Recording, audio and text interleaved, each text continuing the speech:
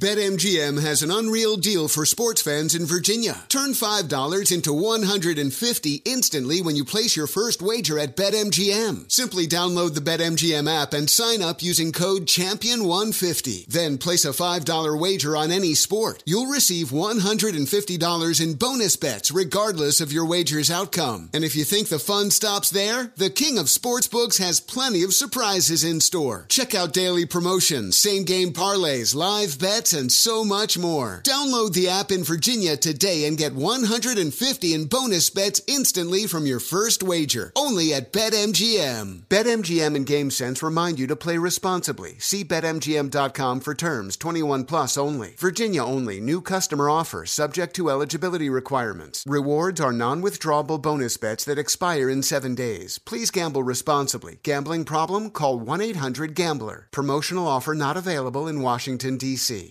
Infiniti presents a new chapter in luxury, the premiere of the all-new 2025 Infiniti QX80, live March 20th from the Edge at Hudson Yards in New York City, featuring a performance by John Batiste. The all-new 2025 Infiniti QX80 is an SUV designed to help every passenger feel just right. Be the first to see it March 20th at 7 p.m. Eastern, only on iHeartRadio's YouTube channel. Save the date at new-QX80.com. Don't miss it. 2025 QX80 coming this summer. Today's episode is brought to you by the American Society of Magical Negroes, a fresh satirical comedy about a secret society of magical black people starring Justice Smith, David Allen Greer, Ann Lee Bogan, and Nicole Byer. As an official selection of Sundance 2024, the American Society of Magical Negroes has been heralded by critics as an uproariously sharp-edged satire and a must-see. Only in theaters this Friday. Visit the American Society of Magical Negroes Film.com to get tickets now. Billy the Bat Boy's Corner is presented by Up On Game Presents. The podcast feed features a diverse lineup of shows featuring entertaining and authentic personalities with unique perspectives and opinions driven by sports and pop culture. Among the programs are Conversations with the Legend with LeVar Arrington, Stay a While with Tommy Vincent, Pity Left Hook, Straight Facts, What Are Those?, Business of Esports, and Billy the Bat Boy's Corner, which is available on iHeartRadio and everywhere podcasts are heard.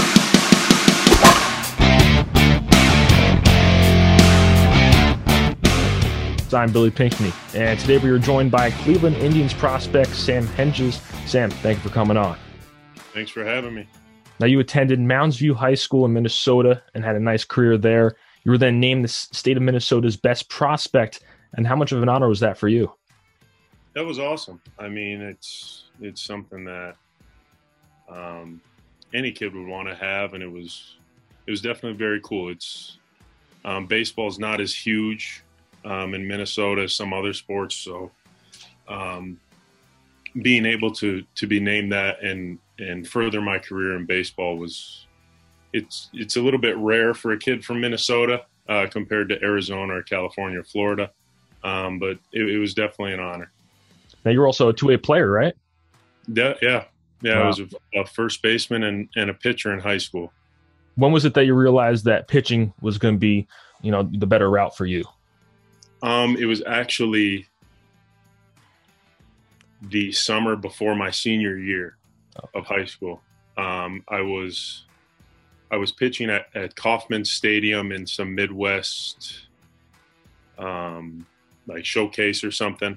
And I had threw one bullpen, and it was raining outside, so we actually threw underneath in the cages underneath the stadium. Right.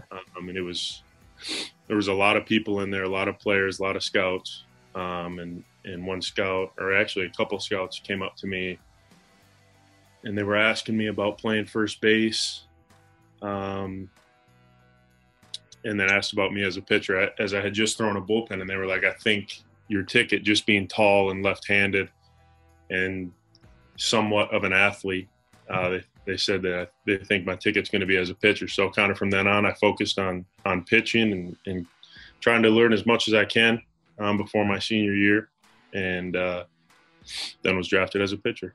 Wow. Then the Indians drafted you in the 4th round in 2014 out of high school. What were some of those deciding factors when it came to choosing pro ball over college? It was hard.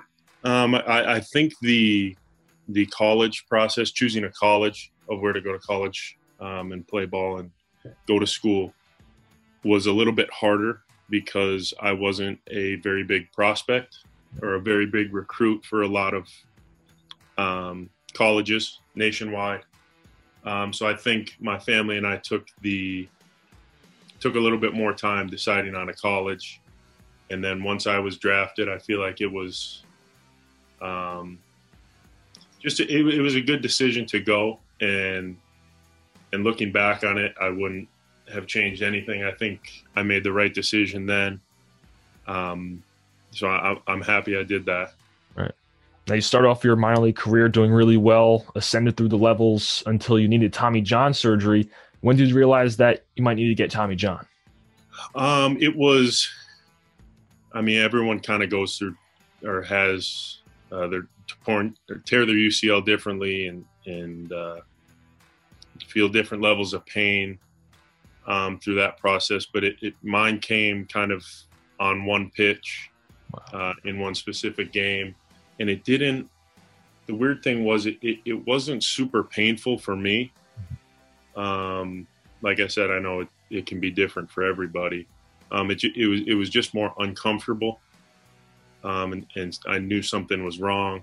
I didn't think I would need Tommy John surgery. Yeah.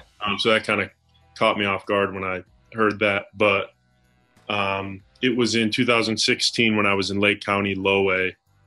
And we were playing at South Bend, at the South Bend Cubs place. And I had to be taken out of the game a couple innings later and then got an MRI and was told I needed Tommy John surgery. Wow. And what was that recovery process like? It was long. It was very long, obviously.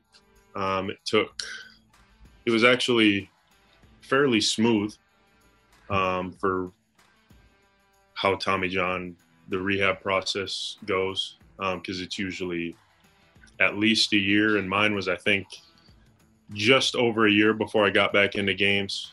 But it went well. I think I learned a lot about myself. I grew as a player. I grew as a person. So looking back, it might have been a blessing in disguise because it kind of refocused me on my baseball career. And from that point on, I was kind of all in. Yeah. Witness the dawning of a new era in automotive luxury with a reveal unlike any other as Infiniti presents a new chapter in luxury, the premiere of the all-new 2025 Infiniti QX80. Join us March 20th live from the Edge at Hudson Yards in New York City, featuring an unforgettable performance by Grammy and Academy Award-winning singer, songwriter, and composer, Jon Batiste. The all-new Infiniti QX80 is unlike any luxury SUV you've ever seen. Smart enough to anticipate your needs, even before you do. Every line, curve, and detail was thoughtfully crafted, so everything for every passenger feels just right. Don't miss it. Mark your calendars and be the first to see it March 20th at 7 p.m. Eastern, only on iHeartRadio's YouTube channel. Save the date at new-QX80.com. 2025 QX80 coming this summer. BetMGM has an unreal deal for sports fans in Virginia. Turn $5 into $150 instantly when you place your first wager at BetMGM. Simply download the BetMGM app and sign up using code CHAMPION150. Then place a $5 wager on any sport. You'll receive $150 in bonus bets regardless of your wager's outcome. And if you think the fun stops there, the king of sportsbooks has plenty of surprises in store. Check out daily promotions, same-game parlays, live bets, and so much more. Download the app in Virginia today and get $150 in bonus bets instantly from your first wager. Only at BetMGM. BetMGM and GameSense remind you to play responsibly. See BetMGM.com for terms. 21 plus only. Virginia only. New customer offer. Subject to eligibility requirements. Rewards are non-withdrawable bonus bets that expire in 7 days. Please gamble responsibly. Gambling problem? Call 1-800-GAMBLER. Promotional offer not available in Washington, D.C. Today's episode is brought to you by the American Society of Magical Negroes, a fresh satirical comedy about a secret society of magical black people starring Justice Smith, David Allen Greer, Ann Lee Bogan, and Nicole Byer. As an official selection of Sundance 2024, the American Society of Magical Negroes has been heralded by critics as an uproariously sharp-edged satire and a must-see. Only in theaters this Friday. Visit the American Society of Magical Negroes film.com to get tickets now. A lot of times after a surgery like that, some guys have to change their delivery or, how they throw pitches. Did you have to change anything? Very, very slight adjustments with trying to shorten my arm because I am very tall and have long limbs. Right. I can tend to get lengthy with those limbs, and I have shortened up my arm a little bit. But since then, knock on wood, it's been feeling great. And it's just been feeling great since surgery, and hopefully there won't be any more issues with that. Now, what pitches do you throw? Are there any that are in the works that you've been developing?